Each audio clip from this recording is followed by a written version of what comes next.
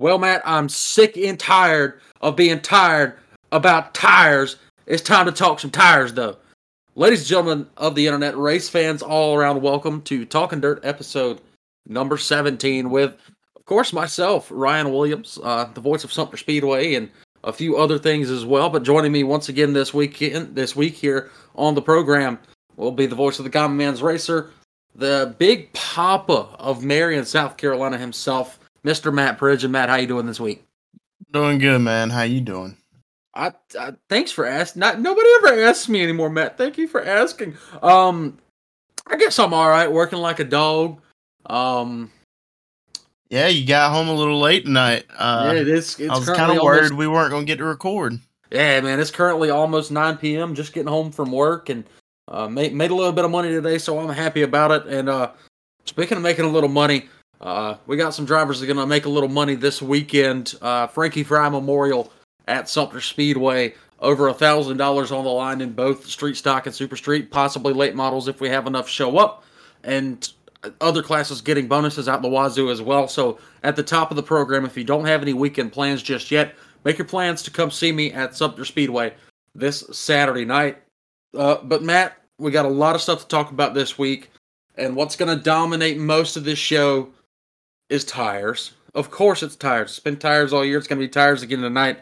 But more importantly, a situation that was breaking news yesterday between the Ultimate Super Late Model Series and more so their series director, Kelly Carlton, and Chris Ferguson's father, and Chris Ferguson's brother. This story broke around 3 or 4 p.m. yesterday, and the gist of it, Matt, was that a couple of weeks beforehand, Ferguson and company had inquired about what tire they could run on the right rear, and Kelly was mandating a Hoosier D70, right? But Ferguson was unsure of the D70 that he had because, from his wording, they were wanting to use tires that they already had in storage and not go out and buy tires for an event. Specifically, they're trying to do a little cost cutting, save some money. I totally understand it. It's happening all over the place right now. So they send Kelly a picture of the tire and ask him about if they can run it or not. And the consensus at the time was, as long as it says D70 on the tire, it's legal. Okay? So Ferguson runs it in the USA 100 up at VMS and absolutely dominates, takes victory over, actually, interestingly enough, Steel Block Bandit competitor Matt Russell Irwin finished second in that race. I think he was running a supermotor, but still, Russell Irwin finished second there. I believe Zach Mitchell, I believe Kid Quick Zach Mitchell finished third off the top of my head without looking. Now, after the race, there were tire samples taken on Ferguson, of course, because he was a winner of a big race. There was a picture taken of the tire, and I believe they did one other thing. To send it off to Hoosier to have it checked, of course, for tire dope and whatever else. Now, on the day of the race, it was said that by Ferguson's camp, so this is just one side of the story right now.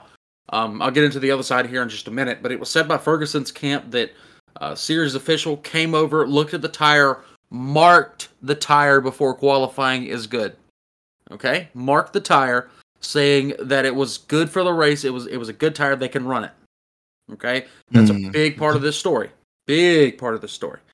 Because after the race, after all is said and done, we fast forward to Wednesday, and the Ferguson camp gets word from, I suppose, Kelly Carlton himself, that, in fact, the D70 that they ran on the right rear was not the specified form of the D70. It was an older compound, if I'm not mistaken. I believe that's what it exactly it was. Is that it was just an older compound, not the one that Kelly had specified for this race. But the question then arose, why would it have been allowed to run in the first place? It gets trickier from there, because Ferguson was then disqualified from the race for supposedly running the wrong tire. The win awarded to Russell Irwin. So, A, congratulations to Russell Irwin. B, it kind of feels, just reading the one side, that Fergie got robbed. He then went on to say in a post that he no longer plans to run any ultimate dates, and that Kelly Carlton's his reputation and all has been tarnished because of this. Yada yada yada, and the Facebook fans have been very, very, very outspoken. I'm not gonna lie. Yesterday afternoon. I never expected Chris Ferguson to do something like this at all. I mean, I'm not saying what he did is right. I'm not saying what he did is wrong. But he did, I mean, air out everything on that. Names and all. Like, I mean. But I'll be honest, he did pretty much exactly what I would do in the same situation, or probably you would do in the same situation. Matt, if you go out and you win a $20,000 race, being told beforehand and your tires are good. Don't get me wrong. Yes, there would be a post made on Facebook about it, but I mean, I believe yours would be a little bit worse and a few more curse words, if I'm being honest. Well, that's not what I'm getting at. I'm getting at he is directing the problem towards one person. There's more than just this one person involved. Yes, of course. I mean, when the series official marks my tire, that is stating that this tire is legal to run. Exactly. So if it's not legal to run, it shouldn't have been marked. Mm-hmm. So I mean, like I said, it's not just the one person. I kind of don't like how he singled him out, but I mean, it is what it is. Well, and part of the reason that he singled him out is because in the post he stated that they had spoken to Kelly specifically, and Kelly told them as long as it said D70 on the tire, as long as it was a D70, that they could run it, right? As long as it was a spec D70. Now, what he's saying now is that they had the wrong form of a spec D70. It was an older compound, as I guess flipped from the newer compound. I really don't know what the difference in the tires is, but he's now saying that it was the wrong tire, therefore disqualified him. And then, as Chris also stated in his post, he asked Kelly, then why would your official come and mark it and say that the tire was good? And Kelly then responded, well, he doesn't know what he's looking at. He just marked the tire. Which, that makes the series itself look horrible, in my opinion. To say and or admit that one of your series officials doesn't know what they're looking at, and that was a mistake. If he really said it, now it could be a crock of bull. I don't know. But I take it at face value and saying that I've never known Chris to really lie about anything. So right, and again, that's my problem. Chris Ferguson has a big voice in the dirt late model community. He makes this post. People see it. They're like, "Well, I don't want to support them," and then they go, and I'm not saying they don't deserve it or they do deserve it. I'm not trying to pick a side here. What I'm getting at, but it's, I don't know. It's all just a messed up situation. Yeah, it 100% is. And after that post by Chris went out, gained traction, pretty much went viral in the racing community. Immediately, you saw hundreds, if not thousands of people putting up, I stand with Fergie, Fergie was right, blank, ultimate, blah, blah, blah, this, that, and third, everything, dude. Absolutely exactly everything under the sun. Saying. Absolutely everything under the sun. But then, at around 5:30 in the afternoon yesterday, a statement was put out by the president and owner of the Ultimate Super Late Model Series, Stan Lester, and he said pretty much this. He has tried to make a meeting with Chris, his father, and his brother, and he'll probably do that next week because they're off racing the North-South 100 right now. But he wants to go over the entire situation with them and try and come to an understanding. And then he said a few choice words that I wouldn't have said. He told everybody to chill out so they could get to the bottom of everything. So I mean that's the only thing that I see that Ultimate has said about the situation. Um, I haven't seen. I'm actually going to go check really quickly and see if Kelly himself may have said anything about this situation. And No. and I agree with the Ultimates here. They need to have a meeting about this. This does not really and truly need to be public information. This should be between the Ferguson team and the Ultimate team. I mean, Yep. really and truly, I don't agree with anybody really airing stuff out on Facebook like that. But I mean, people feel how they feel and express themselves how they want to, I guess. Exactly. And the funny thing about the whole thing is I was wearing a Fergie shirt. Exactly. Yeah, you did. You texted me you were wearing a Fergie shirt when he won. Yeah. No. I was wearing when the news came out. Oh, were you? You were wearing it yesterday. Yeah. Wow. Yeah, man. That's interesting. But I mean, you got a point. He really probably shouldn't have posted anything just because there's him going back to him having the big voice. I mean, there, like you said, there's hundreds, thousands, whatever comments, bashing the Ultimate Series, and most of those people are having their opinions, based on bias, and I don't know. I like to see both sides. I really do. I'll agree with you there, Matt. It's interesting to see. It's almost like fandoms are a cult. I mean, you see it in all walks of life. As soon as one person says something, the people that have supported them, they're not going to go look for the facts of the situation. They're going to blindly agree with what that person said, and they're going to jump in and just repeat their narrative over and over and over. And that's kind of what's happening here.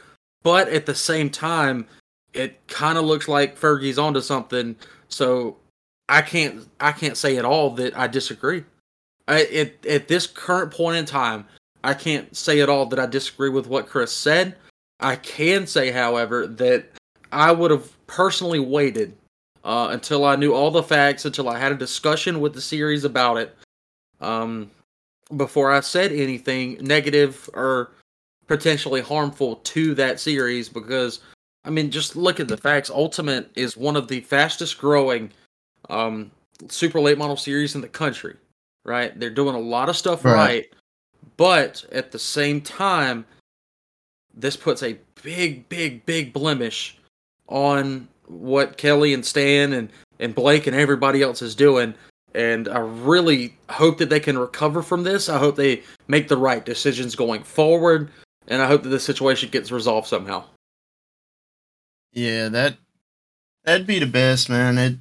It's just, I hate it's going on because Chris was on there talking about how they were, he considered him a friend. Yeah. And of course, Chris was the, I believe, 2011 Ultimate Champion. He's been doing this super stuff now for a little over, I believe, heck, he's almost closing in on 12, 13 years doing this super stuff. And he's run Ultimate a lot. Like, a lot. He ran them consistently for almost 6, 7, 8 years there. And I remember the first race that I watched him in person was an Ultimate race. He happened to win it. Was he in the Stout 21? No, he was in the 22 car. He was. I remember the Stout 21 car, man. Yeah, that was a long time ago. Yes, it was. But no, this was. I want to say it was 2019, maybe. There was one of the memorial races at Cherokee. Maybe early 2020, the first time that I saw him race in person. Because you guys got to remember, I didn't really get out and go to different tracks and all. And there was no super racing at Sumter for quite a while, so we didn't really see Chris Ferguson come about. So yeah, but I traveled up to Gaffney for an Ultimate race. Chris won it. And I actually, me and Bumperjack Jack Craig did a tour of Chris's hauler at the time. You can go back and find that on Bumperjack's Between the Walls page, and you can just see me in the background asking Fergie about some stuff. And that's when I actually asked him on the camera. I was asking about his iRacing setup because I was just not getting into iRacing. And at that time, Chris had just been given or had bought an extremely beautiful iRacing rig. and he was telling them about it on that after I asked him about it, and I told him, you should make a little one and fit it in the hauler. It was a laughing point in the video. But yeah, I even got him to sign a T-shirt, which I'm still waiting to do a giveaway. Hopefully he shows up at Sumter one of these years and I'm able to make that happen. Or heck, I might just do it in general with his permission. Might just give away an autographed Chris Ferguson T-shirt. But getting back to the story here, Chris, he's one of the nicest dudes you'll ever meet, man. Oh yeah, for sure. I've talked to him, and I know he don't ever remember me because who am I? But I've talked to him several times, man. He hooked me up with the seat I got, man. He gave me a heck of a deal. I hit him up on Instagram, and he gave me his number. We talked it out, and he, like I said, gave me a deal on it. And I got a couple of those mini door panels autographed by him, and yeah, I got one from when he went up to Eldora. I got one of those mini door panels. That thing looks sick, dude. I want to get him to sign it and give it away one day. And when I went to Charlotte earlier this year, he after a driver's meeting, I went over there and talked to him for a little while, and he's an awesome guy, man. He really is. He's definitely a role model in the sport. Most definitely, yeah. And I mean, there are a lot of guys. You talk about role models in the sport. A lot of guys with lower follower counts have potential to be role models for the next generation of racer because, I mean, even locally, there are so many guys that just don't get enough of the spotlight, which is why here at Talkin Dirt, Matt and I, we're trying to use our platform to help grow some of these guys. And if you guys don't remember, that's the whole reason Talkin Dirt was started in the first place, where I would sit down with, the lower ranked drivers, like the street stock drivers, the Thunder Bomber drivers, Stock V8 at the time, the Extreme 4 drivers, just anybody who was willing to have a conversation. I'd bring them up on race day before the races and do a 10 to 15 minute interview, just letting fans get to know these guys. And that's kind of what Matt and I have rekindled here on the program, as you saw our interviews or heard our interviews with, James Murphy, with Blake, with Hunter Weaver, who's another announcer that's doing great work. And that's kind of been the MO of this series so far. I mean, Matt, I talked to guys that should have way bigger followings just because of how good of people they are, man. Banks Johnson comes to mind. Derek Lane comes to mind. You come to mind, even though your interview never made it out because my microphone was screwed up that night at Cherokee. I remember that. Yeah, oh my gosh. Matt signed his first ever autograph that night. He pulled out one of his Matt Pridgeon hats. First two. Yeah, you signed one for your buddy Jerry as well, but Matt pulls out a Matt Pridgeon hat, signs his name on it, places it on the top of my head. And I don't think I don't think I took the hat home with me. No, Jerry still has it. That's right. Jerry still has it. Yeah. Jerry still has that. What did you sign for? Was it my phone case or something? No. There was it was a guy walking around when we first got there and got set up. He was just getting autographs from all the drivers. He thought you were a super driver. No. Literally all the drivers, even street stocks. Oh, that's pretty There was cool, a lot man. of signatures on that flyer. What it was, I think wasn't it the first Mike Duvall Memorial? I think so, yeah. Yeah, so it was that flyer, and he was just, like I said, going around getting everybody to sign it. That's a pretty interesting idea. That'd be cool. I kind of want to do that. Thanks for the idea, Matt. I'm doing that at one of our big at our Clash race. I'm doing that for a giveaway. Thank you, sir. See, that's where my mind goes with some of these stuffs. As a person who helps promote a track and all, you're always constantly seeing ideas and trying to replicate it and turn it into your own form in order to make it work for your racetrack. Like there's just been so much stuff, man, with Sumter Speedway and all that I've done this year, and it's great to see our following growing. Partially because of it, a lot of it I know I'm not gonna get an inflated ego. I know a lot of it's not me. A lot of it's the racing. We have some of the best racing in the country at Sumter Speedway, and I will fight that to my death. I will fight that to my death. We've had some amazing finishes this season. We've had some great racing. You know, the only racing at Sumter that kind of sucks, Matt? What's that? Late models. That's the only racing, man. I swear to you. That's the only class that for some reason just can't race side by side. For some reason. And I still haven't quite figured out what it is. Maybe because they're a little bit wider than the other cars. I don't know, but I'm telling you, still they put on great races because they're just so tight, nose to tail the whole time. Even though they're not side by side, they're still battling. You get that, right? Oh yeah, I understand that, dude. I Well, do can it. you explain that for people? Can you explain that for people who don't understand that concept? That when I So say people, they're when battling, but they're not side by side yet. it can be a train race and still a good race because Hmm. with these cars, they're getting sideways. When we're going through the corners, it could be to where my nose is in front of their left rear tire, and it's just that close, tight racing. And in Sumter, you never know. People can slip up there so easily all the time. So Hmm. I mean, it's you never know what's going to happen out there. But like I said, it's always good racing out there.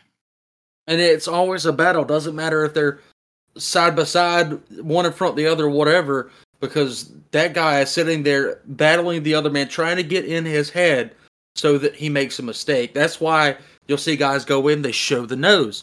And showing the nose has and always will be an intimidation tactic as far as racing is concerned, right, Matt? Oh yeah, it is for sure, man. I know me personally. I don't know if this is how it is for everybody else, but me personally, when I know there's a fast guy behind me, I tend to overdrive it Mm-hmm. and I end up spinning out. I mean, point. I got a.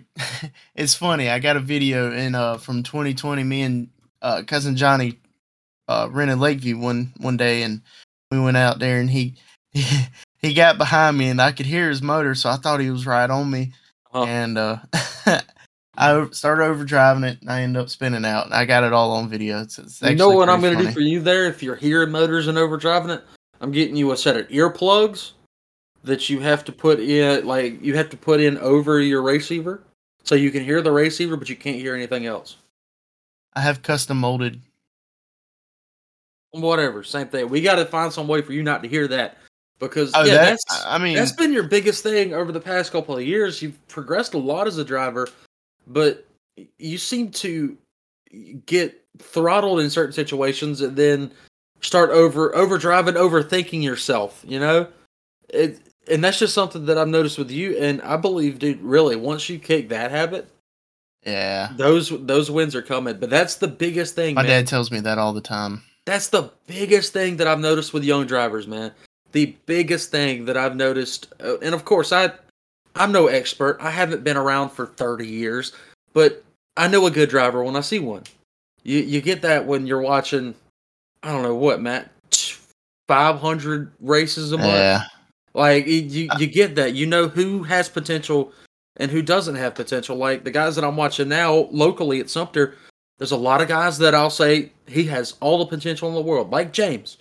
James is so cool, calm, and collected behind the wheel that the right amount of money, the right people, the right car behind him can go anywhere he wants.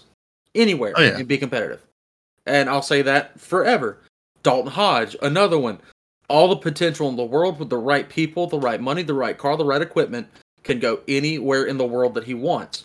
And there's a lot of guys in these lower ranks that are just now coming up that have a ton of potential, untapped potential because they're still so young. They're just now starting to learn. There's the Blakely boy in Thunder Bomber.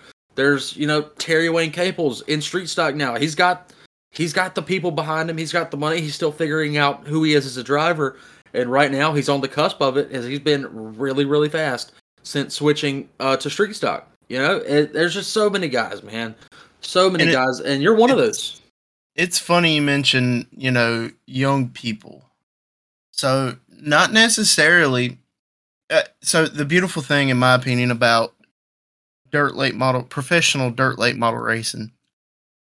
Okay, so let me start with this. NASCAR, they're looking for what? 18-year-olds. They're not Yeah. going to look at some guy that's been racing for 20 years who's 39. Right. They're not going to put any money into him. No, they're going to bring him in They're for maybe a backup driver position. right. Professional late model racing, i.e., World of Outlaws, Lucas Oil, Yep. XR, whatever. There, I mean, not really. You can, if you got the money to do it, if you're in the position to do it, you can go out there and you race professionally in the top level of dirt late Right. model racing. So I mean, you don't necessarily have to be a young person. No, I mean, dude, you look at your World of Outlaws, Lucas Oil competitors, even Ultimate competitors. Your average age is probably in the mid to high 30s. You know, Right. it's completely different than old NASCAR or anything else. Your average guys. I mean, Davenport's in his 40s. Kyle Strickler in his high 30s. You look at Kyle Larson. He's still on. He's one of the youngest of the bunch, and I believe he's pushing 30. You know, and it's an interesting dynamic to see that switch. That um, instead of looking to find talent to develop like you can in the NASCAR ranks, these bigger late model teams, they're looking for guys who are already ready to go. They're not looking Right. to develop drivers. I mean, there's certain teams. You look at Big Frog Motorsports who are taking a leap on Ashton Winger right now. The same as Rum Oh, Runner took a leap on Brandon Overton a few years ago. What's that, Matt? whoa. You said Ashton Winger for Yeah, Big Frog? yeah. Ashton Winger's been driving the Big Frog 58 now for 4 weeks, maybe. I'm not What happened sure. with him and I'm G.R. not. Smith? I'm not sure. That's out of my realm of knowing. I have no idea. All of a I sudden, didn't know this happened. yeah. All of a sudden, about 3 weeks ago, I started to see that Ashton Winger was popping up in the Big Frog 58. I guess they had a split with Mark Whitener, the Magic Man. Yeah, they've been Who, split with him. yeah, so they split with Whitener, and they bring in Ashton Winger, and since then, Winger has been consistently in the show, consistently top 10. Very good, and I'll say that Ashton Winger's a great driver. Ashton Winger's their second driver since Mark Whitener. Is he? Who was the other one? Dude, I don't even remember his name. Oh, okay. Well, I mean, it could have been the guy that owns the car. I have no idea, but I know that Possibly. Winger's. I know that Winger's driving it now. Yeah, I'm not sure what's going on with the Gr Smith partnership with him. I haven't heard anything. Of course, I'm not really in that circle. But and other teams as well. The gosh, man, Devin Moran. Devin Moran's only what 21. Hudson O'Neal's 22 or 23. Spencer Hughes is a young kid. He's now driving for PCC Motorsports. Oh, Garrett Smith too. I Yeah, mean, Garrett. I Oh, was now watching Garrett Smith. I was watching Yeah, a video of him racing the other day, and I'm like, this kid's still in high school, and he's out yeah, here at Cedar Lake yeah, racing. I'm like, what? Are you kidding me? yeah. Garrett Smith is a nut, and he is good. He's young, he's raw, but he can be developed, and he can be very, very, very good. Well, And and he I'll doesn't say need that to. He's got his family team though. exactly. But I'm still saying he can be developed into a great driver for that team. It Hmm. doesn't matter what team it is, as long as he keeps developing himself and working on his game, uh, the mental aspect as well as the physical aspect of actually driving the car. He could go to the moon, man. He had a great weekend at Cedar Lake, um, battling up That there. track up in Wisconsin they've been racing at this week for XR, I think. Gondik Law, he's up Hmm. there as well. Hmm. Good I think deal. I Yeah. saw him. I saw it on the Hunt the Front video. I want to say I saw it on that video I watched Oh, today Hunt the or Front's up there as yesterday. well. Yeah, they're How doing about their old Hunt the Front? Old Justin Midwest swing. Joyner. Justin Joyner, what did he do? Qualified second in his group and then skipped out on the Forgot to trip to go the to the scales. scales. Yeah, man, that's In how the you know. video, he said after he crossed the line, he was looking at the infield to see if people were lining up to go over the scales. And then he said, well, he came around 1 and 2. He looked up at the scoreboard, thought he was second, and completely just disregarded the scales. He said he was just too happy about the second place Man, qualifying. that's how you know he hadn't done this enough because he didn't even think to go to the scales. I mean, it don't matter if I'm second or 21st. I'm still going across the scales just in case everybody else gets disqualified. Yeah. But no, Joseph was pretty good. I believe he got a fan provisional to race at Cedar Lake, and that Yeah. didn't go all too well. I think he ended up pulling off after only a couple laps. Said he didn't really have anything to hang with the big boys, which I mean they've got a pretty good backing right now. So we'll see how he does at Gondik Law with the XR Super Series. That's a pretty cool series. If you've been watching any of that, Matt, I haven't, but I I've still heard a don't lot have about it. Flow. It's not on Flow. It's on Race XR Plus. Oh, that's right. That's right. Yeah, I've heard a lot about that series. They're paying really big money, so somebody's got some deep pockets somewhere, and I want to get those deep pockets. I want to know who's got the deep pockets and how to get them to come sponsor a race at Sumter, because that would be freaking awesome. And speaking of I would Sumter, love to see a Matt, race like that that's what at I'm saying. Sumter. At Sumter, that's what I'm saying. Speaking of Sumter, do you think that if one of these big late model series had a race at Sumter, like World of Outlaws, Lucas Oil, XR, whatever, do you think that it's a tricky enough place that the bigger names would struggle and one of your locals or people who have experience at Sumter would win? Oh, for sure. Sure. I feel like they'd struggle at Sumter. I honestly do. I feel like they would struggle. I kind of agree with you, but then again, we saw Ross Bales a couple of years ago, back in 2020, when he was driving for Big Frog, show up at the Carolina Clash race to end the season and absolutely wax tail on everybody. And then, of course, Zach Mitchell this year.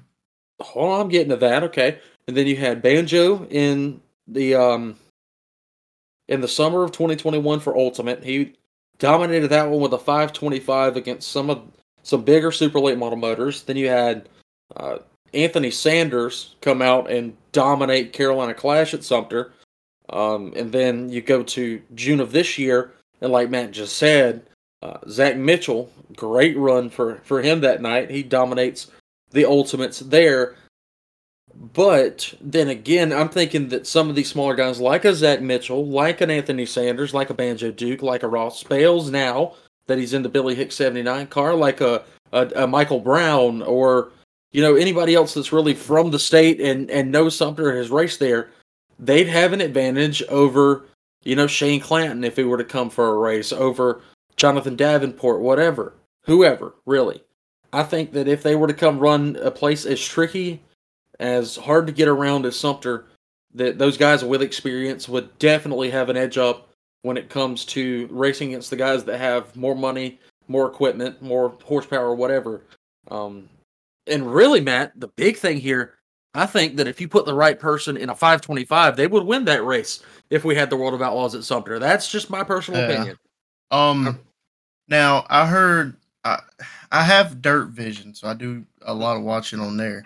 And I personally haven't heard them say the announcer say this anywhere else. But they were at Gaffney the night Michael Brown won. Mm-hmm. And they made a comment saying that whenever World of Outlaws comes to the Carolinas, they absolutely struggle staying in front of these local guys. Mm-hmm. So, I mean, there's some tough competition out here. I've said it before on the show, and I'll say it until my dying day. The racers in the Carolinas, North, South Carolina, and we'll throw Georgia in there. I'll include Georgia. I'll say our wing of the Southeast. We have, hands down, the best racers in the tri-state area. North Carolina, South Carolina, Georgia. I firmly believe that we house, and produce the best racers in this country. Yeah, I felt like that for a long time, man. I might be biased about that because of where I'm from. We're from here, but I don't know. Anytime I see these big races come around here, I'm always seeing the local guys up front. Oh yeah. And you think Georgia has a lot of them in, Davenport, Clanton.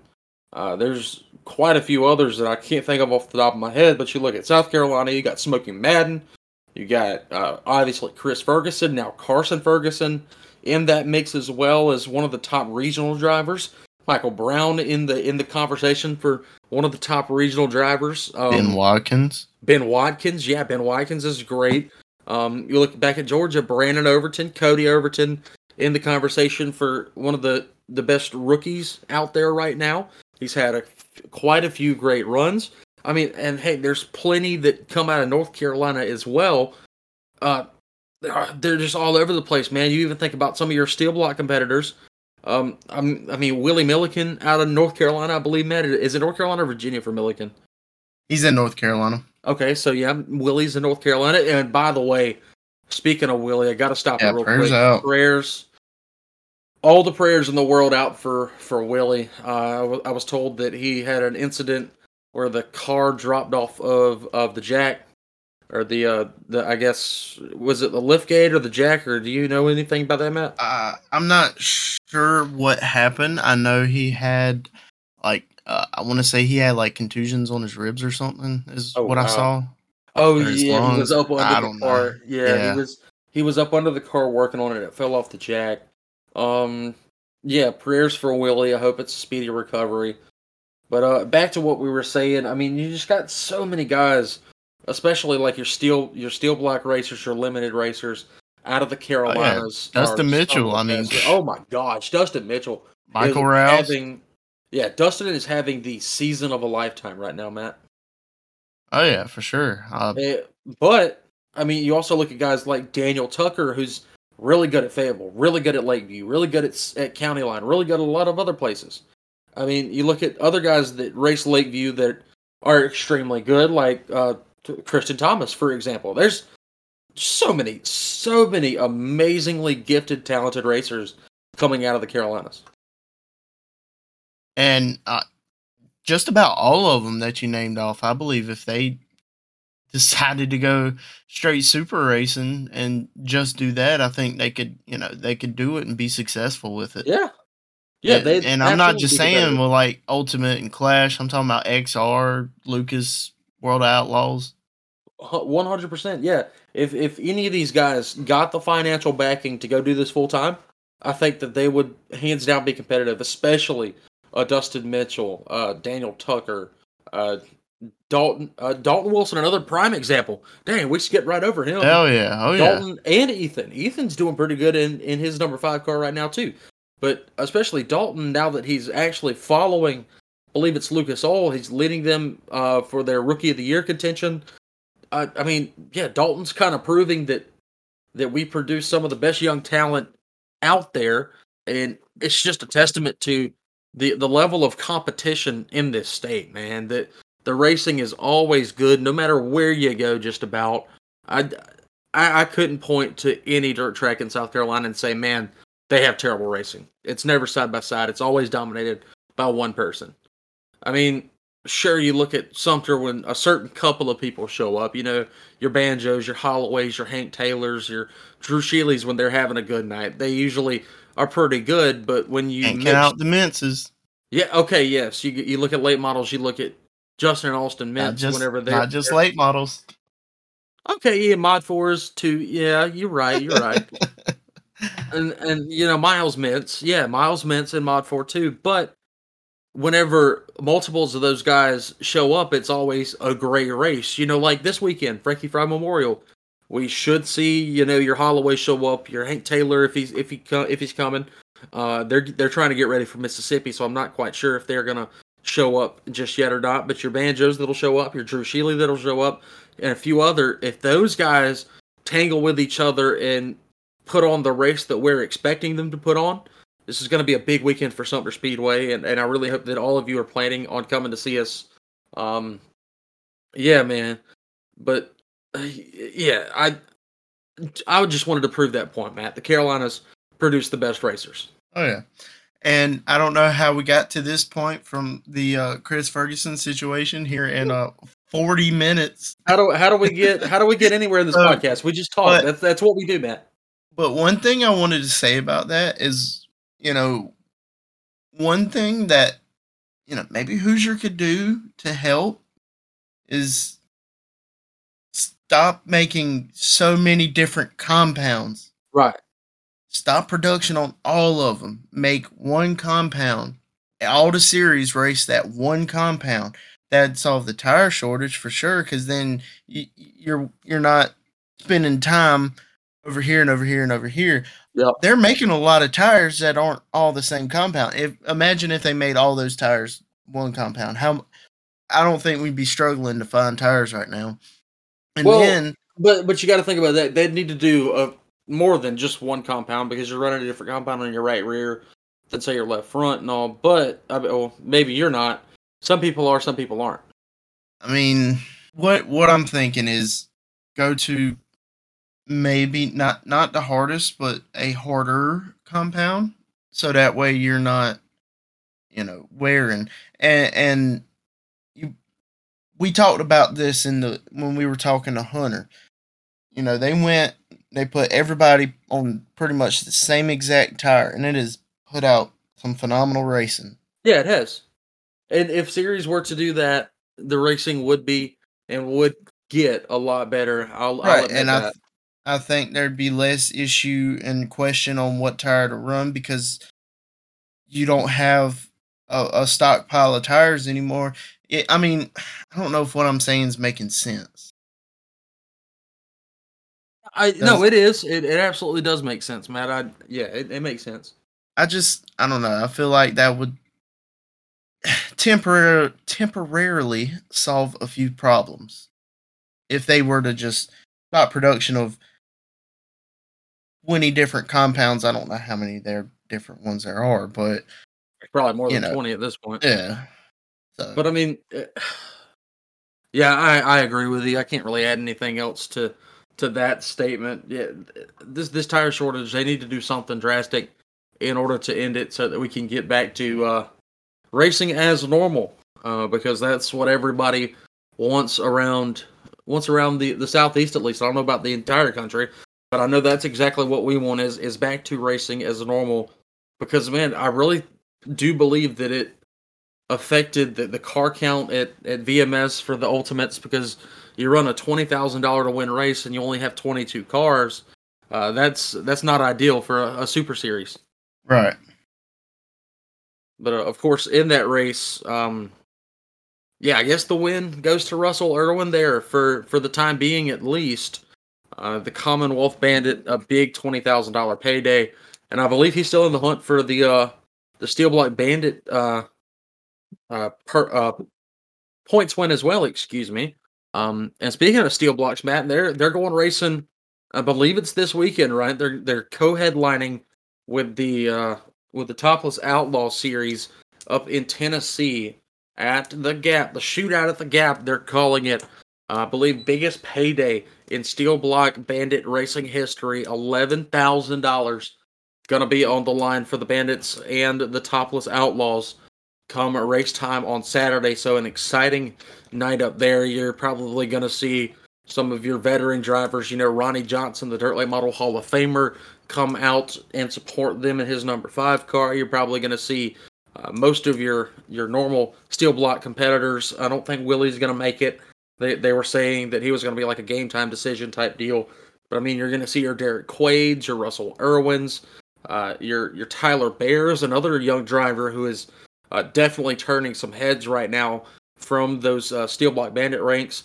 Is Tyler Bear. He ran the USA 100 at VMS. He was doing really well with the Southern National Series. The couple of races he ran with them. That's a young man that has a ton of potential out of Virginia.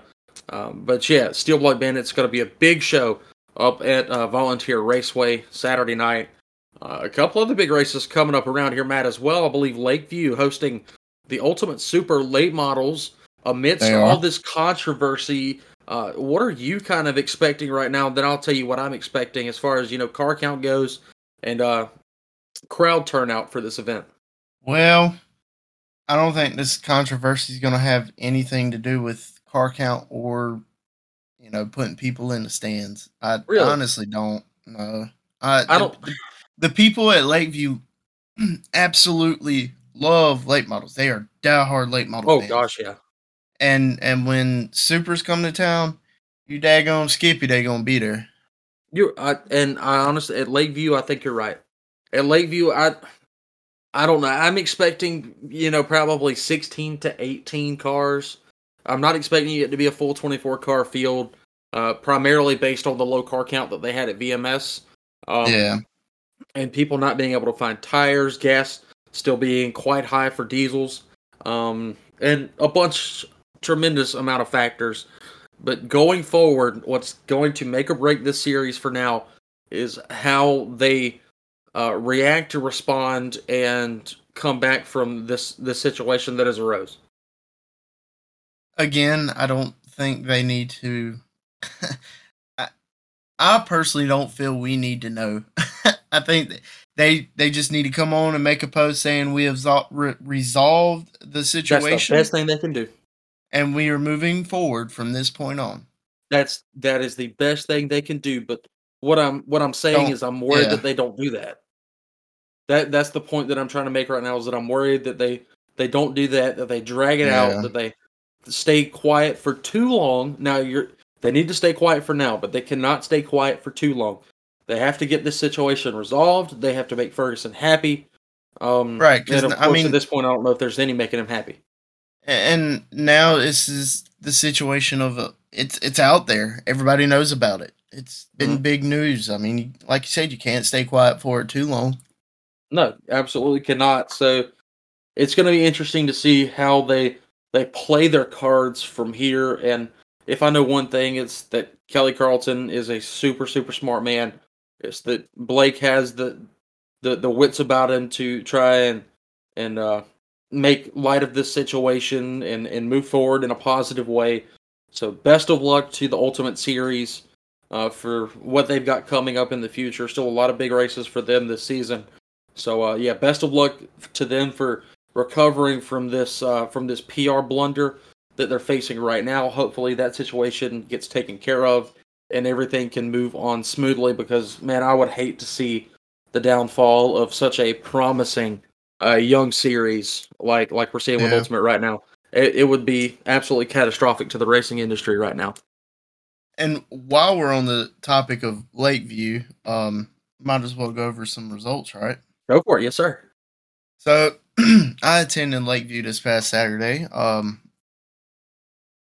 and I would just say it felt like I was at Sumter Speedway with all the Sumter people there.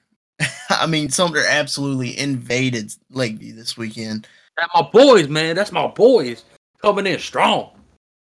But so for the SCDRA front wheel drives, you had Jason Brown winning, Dalton Hodgins second, Alan Ridgway in third, Kyle Jenks in fourth, and Andrew Raven rounding out the top five. Right. Then we will move over to 602 modifieds. Okay, so before I go over the results, there were 10 cars that started. Mm-hmm. They take the green flag, they go out into turn one, and everybody piles up. Ooh. And the cars that were in 9th and 10th were now first and second. Oh, wow.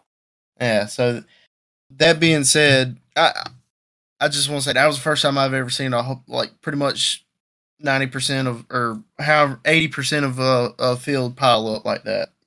Right. With that being said, your winner was Albert Brayfield. Second was David Victoria. Third was Dustin Watkins. Fourth, Jason Calkins. And fifth was Donovan Jackson. Then, let's see, your stock V8s, they had Rocky Gascoigne win. Tom Lovett won on the track. But post race tech, he was disqualified. I'm not sure for what, but he was disqualified, which put Rocky Gascoigne winning, Blaze Bryant second, Ian Paget third, Scott Lewis fourth, and Mark Compton in fifth. It's interesting that Ian Paget racing stock 8 at Lakeview and being really good. He was super fast in street stock at Sumter. He ran that car in street stock at Sumter and qualified top 5 just a couple of weeks ago. Of course, the feature didn't go the way that he planned it, but it's just interesting to see these stock 8 cars at Lakeview. They are competitive with street stocks at Sumter. And speaking of street stocks, Daryl Moran finally back in victory lane. and a strong run by the 22 of Terry Caples. Man, he was on Daryl the entire time. They had a great race going, which the street stock and as a race in a whole was a good race. And then another Sumter local, Dalton Dabbs finishing third, Tyler Dole finishing fourth, and Christian Patterson rounding out the top five. A couple of more of our guys that were there that are Sumter locals. You had Tanner Rodonis posing as Clay Sims, finishing 10th. I believe Blake Roark comes home with a 12th place finish after pulling a classic Blake Roark move and not turning his transponder on for qualifying. Again, that's something different in his car than a lot of cars, Matt. Blake has a built-in transponder system to his car. Really? Yeah, not a lot of people run it. That's fancy. And probably for the reason that Blake is probably regretting it now, you have to actually go up under the car and turn it on before you go out for qualifying. And a lot of times he has forgotten to do that, and I've been really hard on him about it, and he does it again. So I'm probably going to be on his tail whenever he shows up to Sumter this weekend about it. Another Sumter guy. What's that? I was going to say I'm kind of I like having my personal transponder, but I don't know about all that. Yeah, having a personal transponder is nice, though. Oh, 100%. And then a couple other Sumter guys. You had Aiden Ragland come home 14th. Not sure what happened with this guy. Matt, did you see what happened there with Cameron Holloway in the 118? No, I could only see a little bit through 3 and 4. Couldn't see down either straightaway. Couldn't see 1 and 2 or coming into 3. Mm-hmm. I just saw there was a caution, and then next thing I know, they put Cameron to the back. I don't know what happened though. Oh, okay. Well, I guess he was running. Out. He was running second though when that happened. Okay. Well, I guess I'll try and find out from him next time I talk to him. And then your 21st place finisher, I guess involved in the caution as well, was Kevin Roark, another Sumter local, Mr. Clean in his 22K car. They got him here as Kelvin Roark, so I guess that might be an inside joke. But still pretty funny, Matt. What other races did y'all have at Lakeview? The only other one that we have not covered yet is the late model race, which Daniel Tucker absolutely dominated. And then, Dustin Mitchell finishing second, Brian Strickland third, good run for him. A complete shocker to me showing up here, finishing fourth would be the Professor Dan Brewer. Nice. Then fifth is Christian Thomas. Another surprise that I didn't expect to be there was the 00 of Brandon Dockery. He finished 8th. Oh, okay. Yeah, that is kind of a surprise. Dockery doesn't usually show up there. Johnny ended up 13th. He qualified 9th. His car it wasn't handling. He ended up pulling in.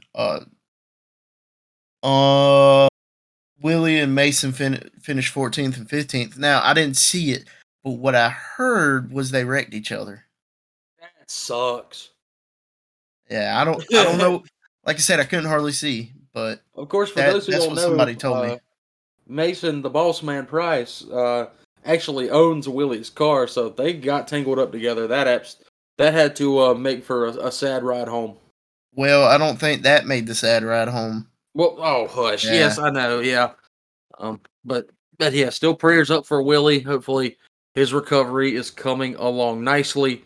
But as far as the new track configuration I got there, and I looked turns 3 and 4, they had literally a 4-foot tall berm in 3 and 4. That sucker was ridiculous. Did anybody get up there and use it?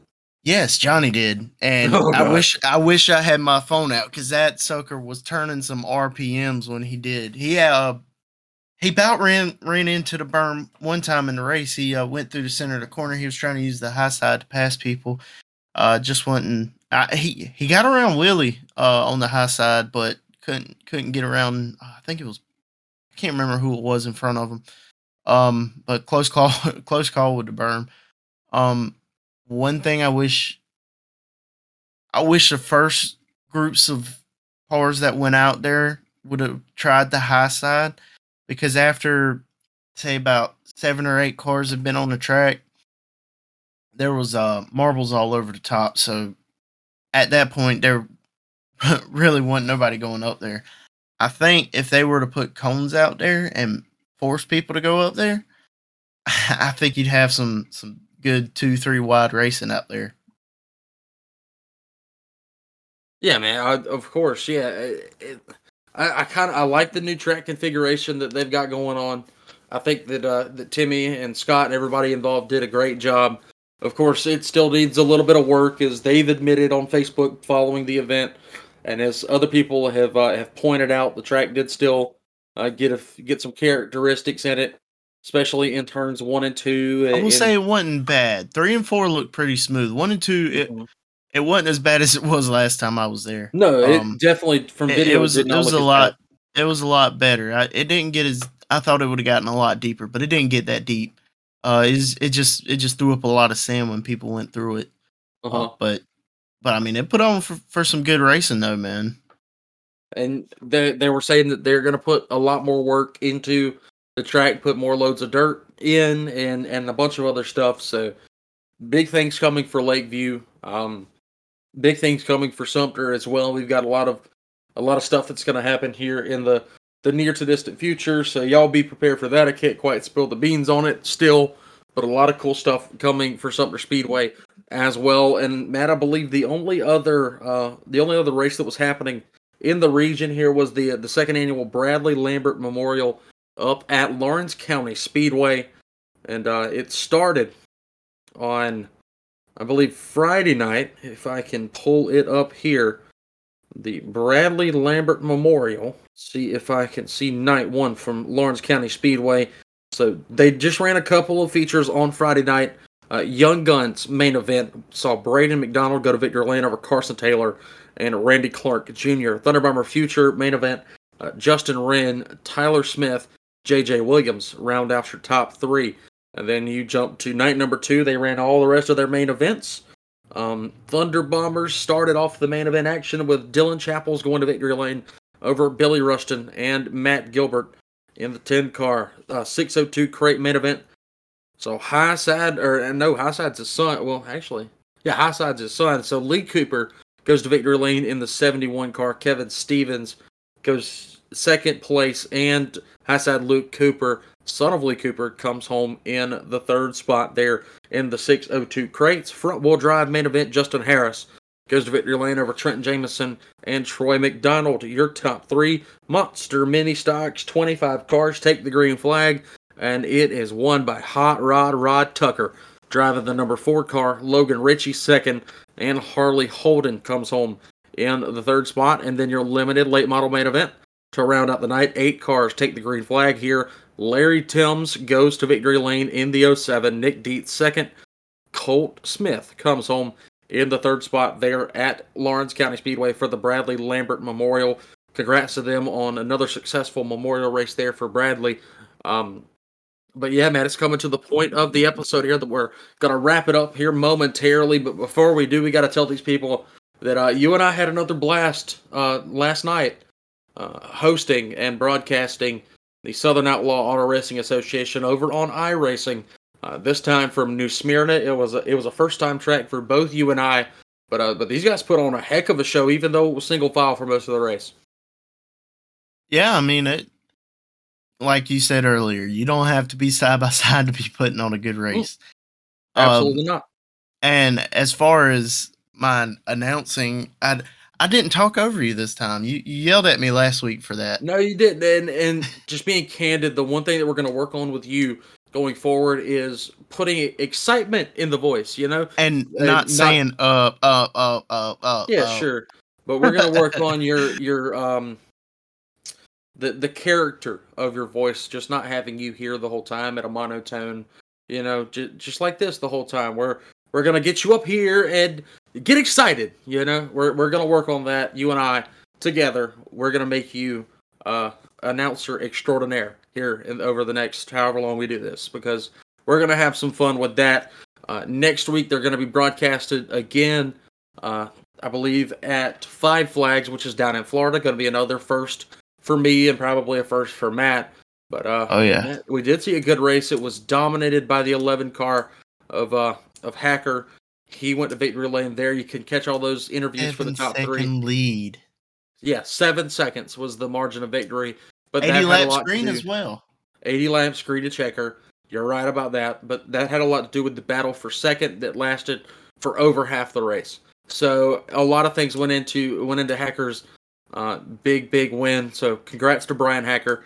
You can go and listen to all those interviews and whatnot, and the entire race broadcast over on the Talkin Dirt TV YouTube page. It's right there for you to see.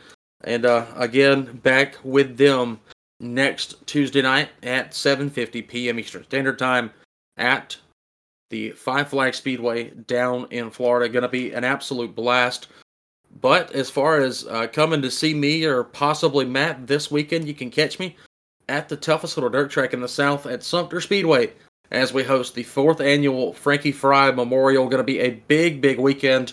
One of the big questions is if we'll see our first repeat winner of the Memorial as far as the marquee races go. This year, the marquee races being Super Street and Street Stock, both $1,019 to win with added bonuses, I might add.